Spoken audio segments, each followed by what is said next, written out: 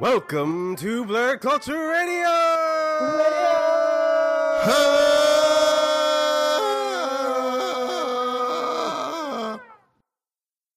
Different from our normal By Smeekly podcast, where we can just vibe out and talk about whatever we want happening in the nerdtainment industry today. I'm joined by my co-host Ethan. This is Ethan. What's up, party people? And Humps. Hi, I'm not singing today because Beyonce demanded my voice's tribute, and I am obliged to grant that to the Queen of America, so... I volunteer! I'm sorry. Today we discussed Tim Burton being super Tim Burton-y, Arrow actually being good, but looking good again, and the 20-year anniversary of the greatest gaming system of all time. After Dreamcast. But before we start the show, remember that if you don't like anything we're talking about, skip ahead by checking the timestamps in the description below and find something you actually want to hear about. With that said, we will talk and introduce Humphrey with Tim Burton being, Tim Burton. Go right ahead. So, Tim Burton decided to jump on the I'm Gonna Be Real Stupid Right Now bandwagon this past week with his comments on the lack of diversity in his new film, Miss Peregrine's Home for Peculiar Children. When asked why there wasn't more diversity in his film, he stated, quote, "Nowadays, people are talking about it more. Things either call for things or they don't. I remember back when I was a child watching The Brady Bunch, and they started to get all politically correct. Like, okay, let's have an Asian child and a black. I used to get more offended by that than just, I grew up watching blaxploitation movies, right? And I said, that's great. I didn't go like, oh, okay, there should be more white people in those movies. So this movie that is a straight up ripoff of X-Men. The school is even has the same freaking name. The X-Men school is called Xavier's School for Gifted Youngsters. It's like almost the exact same title. It is also a ripoff of Foster's Home for Imaginary Children, as far as I'm concerned. And now you just wanna be like the most just like tone deaf that you can possibly be with this. They tried to make the Brady Bunch diverse by adding a black. Is your term? That's the term you used? I don't. The blaxploitation thing is the stupidest thing because blaxploitation movies were created because white people wouldn't put us in any of the movies. Exactly. So what are you talking about? Oh my. Yeah, it was like blaxploitation is a direct response due to the fact that we have not been represented in media. If we were represented, hopefully we wouldn't have had this conversation. Right. And these are things that maybe weren't brought up in your world, but guess what? They were definitely brought up in ours because every time our parents saw one of us on screen, guess what? It was a major thing. So even though you didn't care to see an Asian or black person on screen, that meant a lot to many people. And so, yes, I do take offense to this. And by the way, I'm a fan of Tim Burton, which is why this is difficult to hear. I love Big Fish. His artistry is there. I take nothing away from him, but at the same time, I cannot ignore his comments. And I feel like they are so misinformed and so stupid that it just like goes over my head is how stupid it is. I mean, things either call for things or they don't. Do you live in the world? The world is diverse. So this got to be the most white privileged reflection of society. And so guess what? That's when it calls for it. Media calls for diversity. It's not something extra that you add in. It's a part of life. If you don't see that, then that's very disconcerting. It's heartbreaking because everybody loves Tim Burton. Everybody respects Tim Burton's work. Except me. And so it's just like, shut up, Trey. You, of all people, had to be the one to just, snatch our hearts out and throw them on the ground. Tim Burton, the last good Tim Burton movie ever was Sweeney Todd. And after that, he's just put out pure trash. Ever since then, I've stopped I've really only liked 3 movies, but no, 4. No, not 5. 5. I will give him both Batman. I will give him Nightmare Before Christmas. I will give him Edward Scissorhands, and I will give him Sweeney Todd. But outside of that, he's stupid overrated. The crazy dark thing that he does, and it's also weird that he keeps convincing, for a long time he was convincing Johnny Depp and his wife at the time to continue to have relationships. How weird is that? But then again, it's also Tim Burton because he's really weird. Anyhow, how dumb? You know what else I feel bad for? Sam Jackson is in this movie, who is I wanted to say something he's like about a big, he's like a big, pro-black thing. When like the when the killings were happening, he did the song tribute or whatever, and I got calls for that stuff or whatever because I work for the company that he got. Anyway, so it's just obnoxious that you could be that dense. Like, you don't got a black friend or consultant that was like, hey man, maybe not say this or anything. But then again, it's not just black either. Diverse does not mean black. There's so many different kinds of people in this world. You know what I mean? There's more than just white people.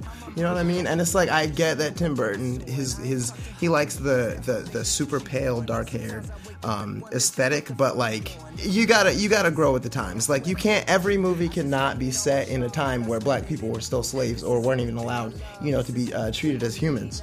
Watch me. Yeah, I know. The thing regarding what you said about Sam Jackson. So I was reading an article and it said that Sam Jackson is actually the first black person ever to be in a lead role in a Tim Burton movie, and he's a villain. Every other black person that's been in his films has either been a supporting character or uncredited. And I'm not sure that anything other than that, like any other race, has made it into his movies at all. Yeah, never really put it together. I can't be a judge of that because I don't watch his movies. But go ahead. I don't know.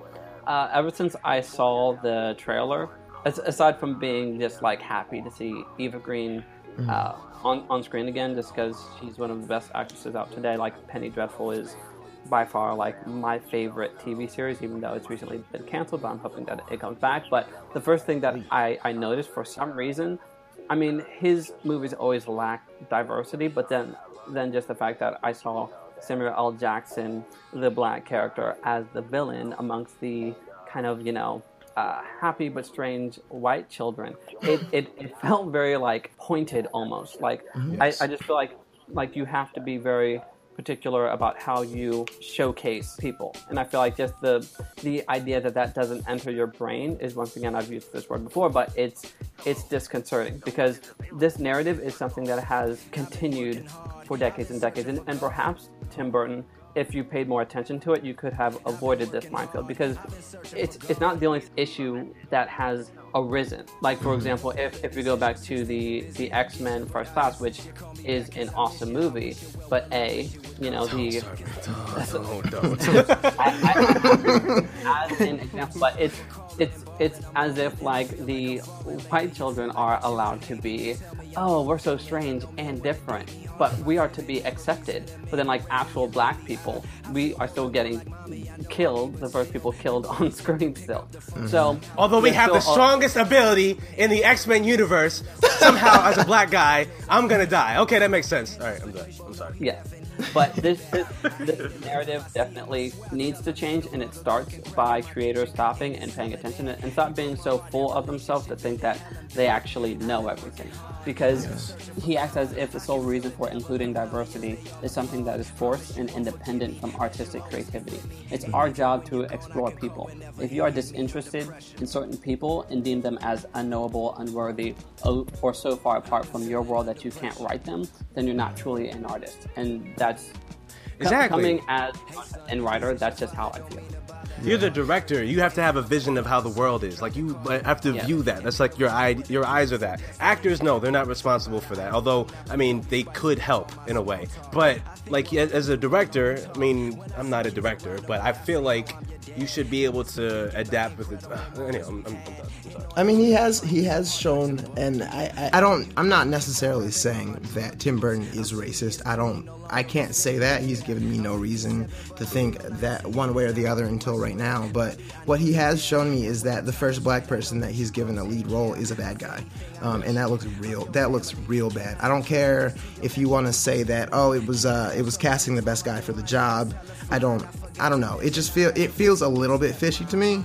And I can't sit back and just be like, oh no, it's cool. Sam Jackson is great, and he just cast one of the best actors of our time, and he absolutely did. But Sam Jackson should not be the first person in a lead role in one of his films. That's ridiculous. I'm sorry. That's right. For how long Tim Burton has been in the business, and for how long he has been able to, in a sense, call shots in terms of a director in this business, I think that it's somewhat actually shameful, if I'm being completely honest. I will give him one thing. He made Billy D. Williams Two-Face in Batman Returns. That's it. That's it. All I will give him. I mean, I like Beetlejuice. I love Beetlejuice. Actually, Yeah, no, I mean, no, but I'm talking about black I people. generally like. Yeah, that's true. I like his film from Edward Scissorhands to Big Fish, which is actually one of my favorite films of all time. Actually, like it's such like a fantasy, but it's mixed with a real world drama that I related to, and you know the same courtesy of me being able to see myself in this white character should be extended to other races. That is what we call diversity. I mean, it's a perfect example of that thing that like black people, or non-white people are so much more aware of the lack of diversity because we simply don't see ourselves represented. White people have a much harder time grasping that, you know, people other than themselves are not getting opportunities because they are seeing themselves every single day at all times. And so it's like, that's why it's such a big deal now that we have so many shows coming out right now, like The Get Down and Luke Cage and Atlanta, Queen Sugar, you know, Insecure. We have so many new shows now that are like, we're finally seeing ourselves, and it shouldn't have to be such a special thing. You know what I mean? It should just be normal. Because unfortunately, like quote unquote diversity is seen as a shtick or something that like goes against the and to me what we see isn't normal, and just the fact that, you know, that's the optics of how people view it. It's time for a change. And I mean, like it's shown with Humps mentioning the previous shows that this can be done, and like guess what, like it's not that big of a deal really to show diversity. It doesn't take away from anything. So just the fact that people act like it's such a big deal and that it's stifling people's creativity is so far from the truth. And I feel like if you can't do that, then you're not good at your job. It's an excuse. That's it. There's nothing else to it. Yeah. So. Two final things. Yeah, two things really quick. One, I also found the blaxploitation thing weird because you ain't watching blaxploitation. Black people didn't even watch blaxploitation movies like that. Blaxploitation movies they're bad on purpose, I guess, or whatever. So they're B movies. That up. Yeah, when they brought that up, I'm like, okay, you just shut up. And then the second thing, this is a complete sidebar. What's the kid actor in this movie? What's his name?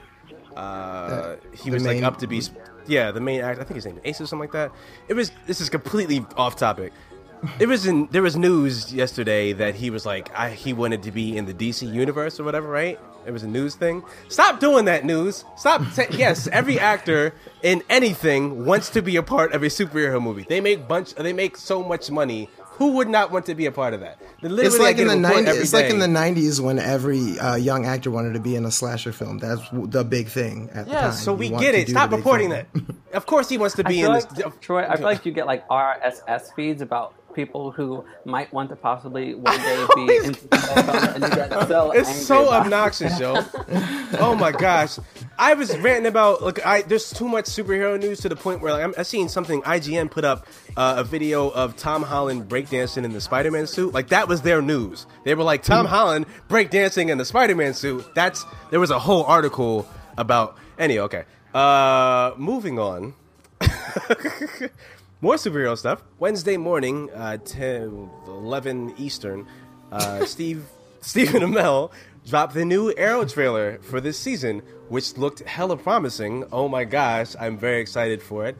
They introduced a few new characters, also introduced the idea that Mr. Oliver would actually go back to killing people, which is very reminiscent of the first two seasons, which is everyone knows were the best seasons of the series. Also showed Felicity kissing somebody else, which is like, all right, we going, we're getting stuff done. Does that mean she's leaving the show? Finally? You're dumb.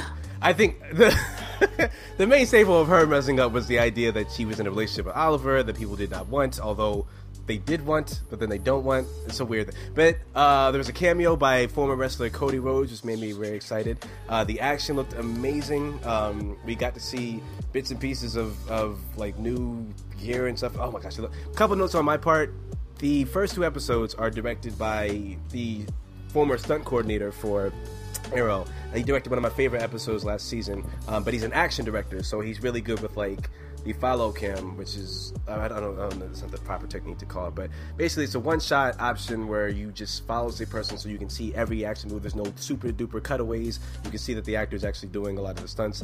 And the coolest thing about this first episode is that the guy made sure to tell Stephen Amell to train really hard because he wanted to do the longest one shot in history for Arrow, but he wanted to make sure it was going to please Stephen Amell. So like that's how the show was going to start. I'm very excited.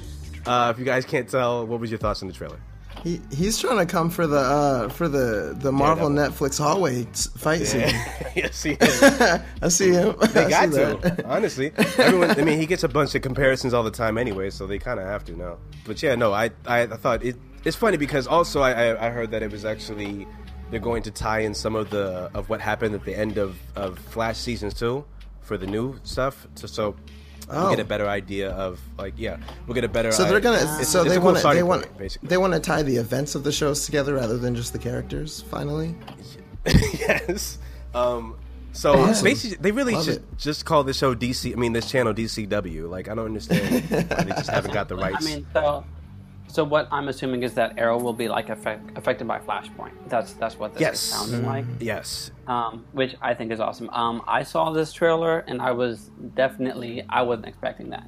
It looks really good. It looks dark without the sense of them trying to be dark. Like it feels natural, which is a very hard thing for a show, and I feel like in particular this show to kind of pull off. It's been going back and forth between dark and light, and I feel like Arrow definitely needs to rest comfortably in whatever mood that they feel that is right for them, because it's definitely a different feel than Supergirl and Flash and even Legends of Tomorrow. And I feel like just from this trailer it looks like they're making their mark in terms of the tone for the season. Honestly, I feel like I'm already impressed just from the storyline that I've been seeing. It's Oliver definitely going back to his roots, yes, which I felt like they did a pretty good job of managing his going off to the good side, and then because I never wanted Oliver to be presented as Batman Light, and yeah. I really get the sense that they are putting their stamp on who Oliver is with this season, just from what I've seen. I was thinking Chris Nolan of the Nolan Arrow, basically. Yeah. With that being said, I probably the main time I will be watching is for the crossovers, just because I'm so bitter about Laurel. I'm hoping that still I'm not going to get over it, that happened, and I'm not one to normally do this for TV shows, if they kill off a character and I feel like it's right for the show, or some issue with the actors, but just the fact that I feel gypped, I still am carrying that with me, just because from the pilot I've been waiting for this to happen. They're nah. So I mean, but Katie Cassidy does have a full contract with the DC TV verse, so there's still hope, and cool. I have my own headcanon of with Flashpoint being able to fix things and bring. Oh my god, I didn't think of that. Wow. Yeah. What if that happens? I will be back on. I will say it right here on Blurred Culture Radio that I will be an avid fan exclusive of Arrow again, and I will stop watching. Blurred Culture exclusive.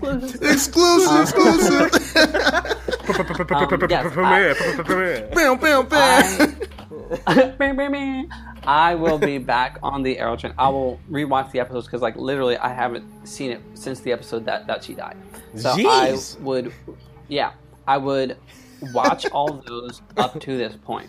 I'm going to watch the crossovers just because I have to get the full story of Flash, Legends, and Supergirl, and to take my bias aside from the Black Canary drama, once again, this season does look super strong, so that they do have that going for them. I will say, with this season, they reached the 100th episode, and wow, already. He teased a cameo by a returning character in this thing.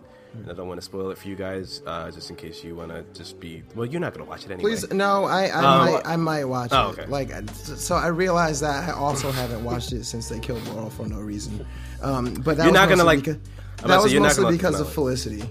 And so if a second Felicity is coming back, you can remove the CW from my whole cable package, because I'm not ever watching it. Terrible. I feel So there's a cameo, and what I appreciate of this cameo is that it shows that the the lock that the DC movie universe that has had on these characters is really starting to open up, especially with Superman being on Supergirl, and pulling up. Wait, don't talk about that like that's a good thing. Like, look at him. He's the same height as her. Like, it looks crazy. I can't. Stop.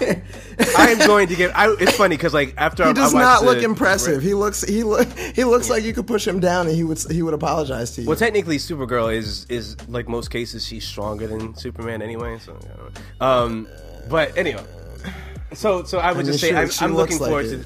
Yeah.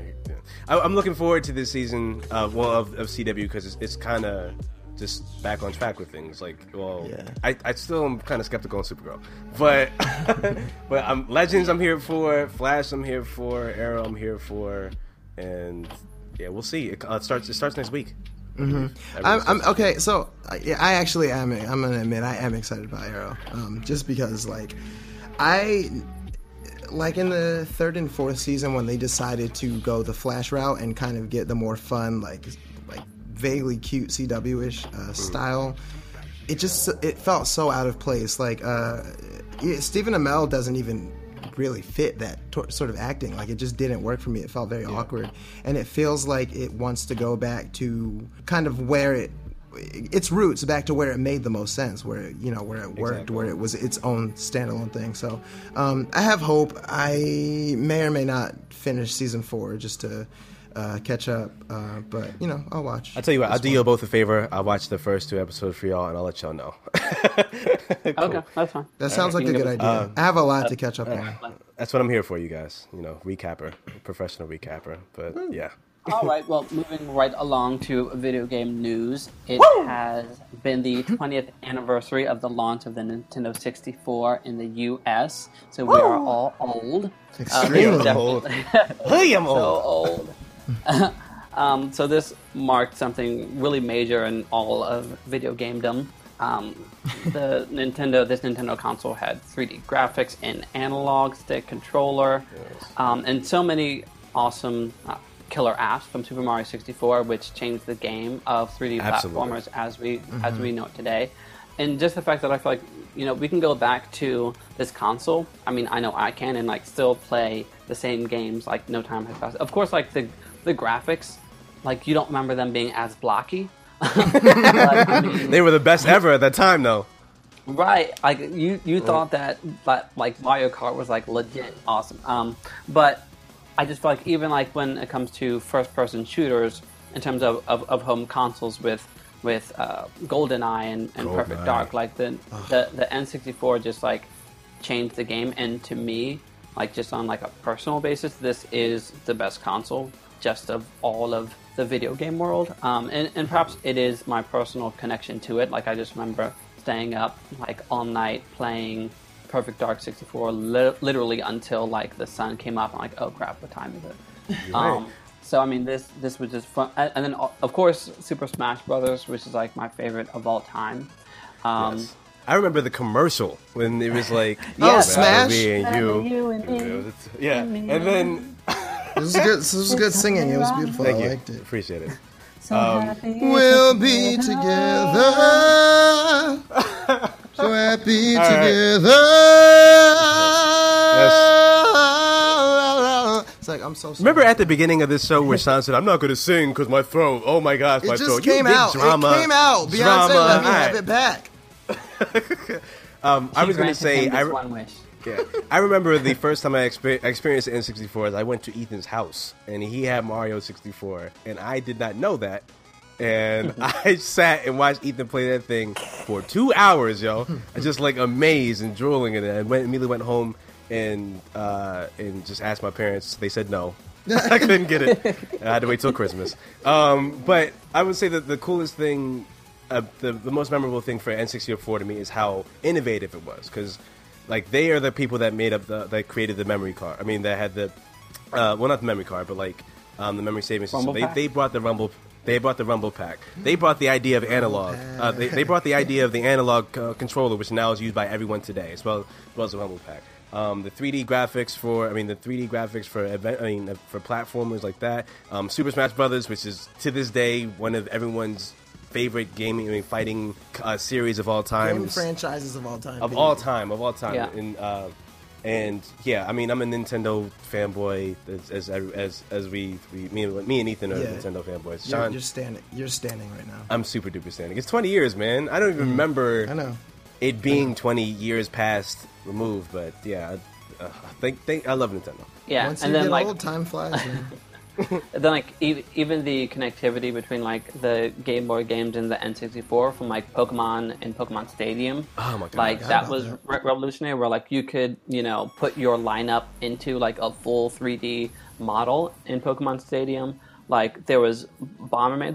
There was a lot of games that I feel like even didn't have like a lot of like fanfare, but like I still love them on like a very personal level. Like I would go over to Troy's house and we'd play like Bomberman, yes, and Diddy Kong Racing. We should have been the new Super Smash Brothers, but me. Yeah, I agree. Yes, yeah, Totally agree. Sean, So happened. I had a different experience with N64. Boo. I was not allowed to have one, but not for the reason that most people were not allowed to have one. I have owned every console since the Super Nintendo, literally, and the only ones I ever did not have were Nintendo 64 and the Nintendo GameCube. The reason I was not allowed to have these consoles was because my parents said I was too old for Nintendo consoles. Now let me explain something to you. In 1996, when Nintendo 64 came out, I was 7. I was 7 years old. I could not have that thing. I asked for that thing for Christmas so many times. First, I got the PS1, which, to be clear, is I'll give it my third favorite console of all time. So it was amazing, and I was extremely grateful. My entire experience with the N64 was at our friend Bernard's house. I would watch him play Super Mario 64 like every single day. We would play Super Smash Brothers. Back then, I was horrible. Absolutely like an embarrassment at that game back then. But I just had so much fun. And Super Mario 64, despite never having actually played it until I got it for my Nintendo DS in, I think, 2004, it's easily one of my favorite video games of all time. And that just really speaks to the greatness that was the Nintendo 64. That weird, ridiculous controller that nobody knew how to hold. Is like iconic for being so weird, but like once you got used to it, it was wonderful. It was great. Like when 64 came out, that was when video gaming was becoming like a big thing. It was starting to grow with the PlayStation 1, and it just kind of took off after that. And Nintendo 64 just had such a big part in, I think, making all of us gamers. Right? Would you agree with that? 100%. Yeah, definitely. As soon as I put the handheld controller, I would say. Sean, do you remember when, this is when we were in Central Middle, and Smartly let us bring an N64 in, and everyone brought Pokemon Stadium, right? And there was like these mini games. There were these mini games that you could play, and one of them was the sand/digging thing. And everyone was playing, but we let our friend, I think, Jenna Lee play. Jenna Lee. And she had a technique and was whooping everyone's tail with this game, yo. I knew it was real when she put the controller between her legs and then had her hands ready. I'm like, what's going on? That was, oh my god. We played Mario Party that day, and I cheated to get my team to win. We were on this rail thing where you had to balance the cart. And if you didn't balance it at the right time around the curve, you would fall off. So I cheated, and I paused while I was on a straight part, and the other team was on a curved part. And then I unpaused, and they couldn't correct, and so we won the whole thing.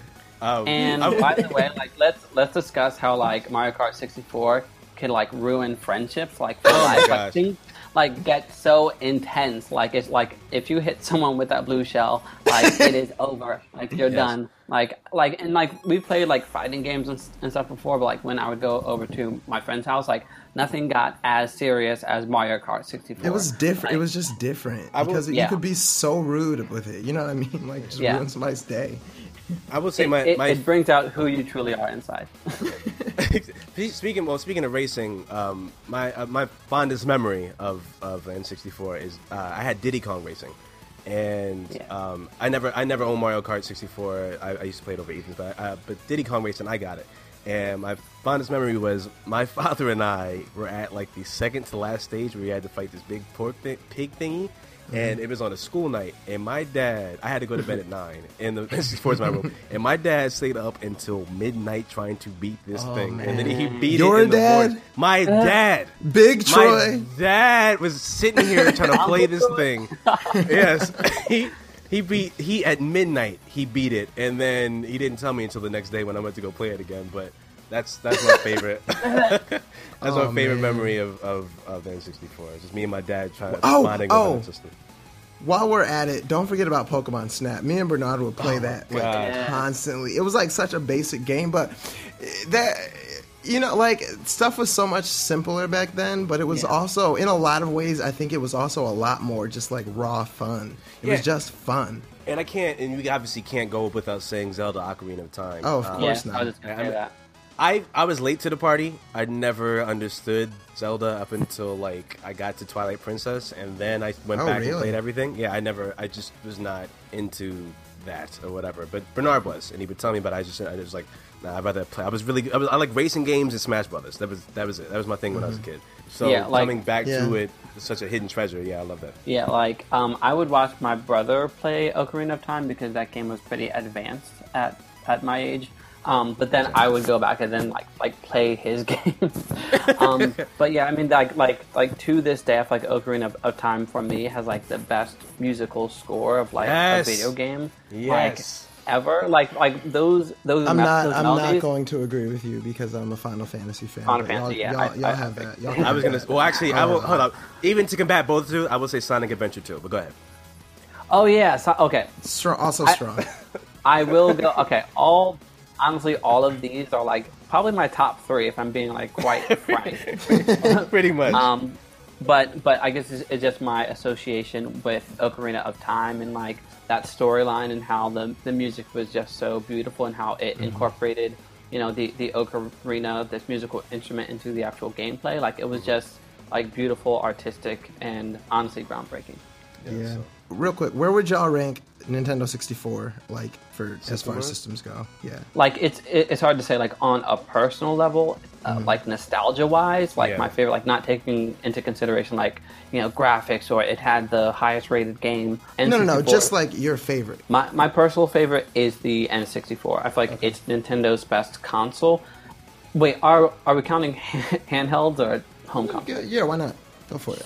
Oh God! Well, I will say it was for me N64 because I literally have every game that I have a memory with something. Like I played Star Fox 64 with I had a friend named Danny back then, and then I had Diddy Kong Racing. I remember Danny. Yeah, remember? I had Diddy Kong Racing with my dad. I had Super Smash Brothers with Bernard. I had Mario 64 with Ethan. Like I forgot about this. I had WWF No Mercy, which is my favorite wrestling game of all time. It's still the best wrestling game of all time. Like, so good. Avery, my boy Avery, and then Tim McGee. I literally every one of those games I have a memory connected to. So to me, that's my favorite system. I'd probably to echo Troy. N64 is probably my favorite, and then my second is probably Game Boy Color. It's very close, but I guess Game Boy I associate with Pokemon, whereas like N64, it's like the whole catalog of games. Yeah, I would have to put 64 fourth after Dreamcast, PS2, and PS1, but that really says a lot considering I never actually had one. I haven't even seen like it. I never had one at all. I experienced all of N64 either at Bernard's house or at Troy's house. So that really just speaks a lot to that system. It was groundbreaking and it's amazing and I love it. I will say Dreamcast is definitely a close second. So I agree with that. It died too soon. I remember with Dreamcast, like Troy and I, we were over our cousin Stefan's house, and like Stefan had fallen asleep, and we like stayed up all night beating freaking. We kept passing the controller back and forth. Okay, your turn. Okay, your turn. Like until we beat the whole game. That was the first time I ever had coffee, and we stayed up until like. Yo, that was the first ever time, and I was like, my mom would kill me if she knew I was drinking coffee. Oh, she would have literally like she would have been in prison right now for murdering. Yeah, she's gonna hear this. So the funny thing is my mom. I love you, Miss Keisha. My mom was different clearly because like I had coffee since I was 8, so I was like, this ain't nothing but a thing. I was like, keep it. Oh my gosh. But yeah. Man. No, memories. Thank you, Nintendo, forever and always. I love you, and you guys are the best. Always and forever. Yeah, thank you, N64. Like, it was a major part of my childhood, and just like looking back and like thinking on it, because you don't always like stop and think, but it's like that's definitely kind of a hallmark right there for me personally. So thanks go out to Nintendo. And thank you to Bernard Willis for letting me watch you play Super Mario 64 and Ocarina of Time a lot, and beating my ass in Smash Brothers all the time. Yes, absolutely. It was awesome. Up until, he was beating mine too, up until, I got amazing and I'm the best of everybody. Well, then I discovered Toon Link, and now I'm actually a decent player, so it's fine. But yes, this is Blerd Culture signing off. Remember to follow us on Twitter, Instagram, Tumblr, join our Facebook group, and rate our show on iTunes. We love y'all. And this is Troy signing out. This is Ethan. It's been real. And this is Sean. Thank you, Beyonce, for a concert of a lifetime. I will never forget it, and I can't wait to see you again.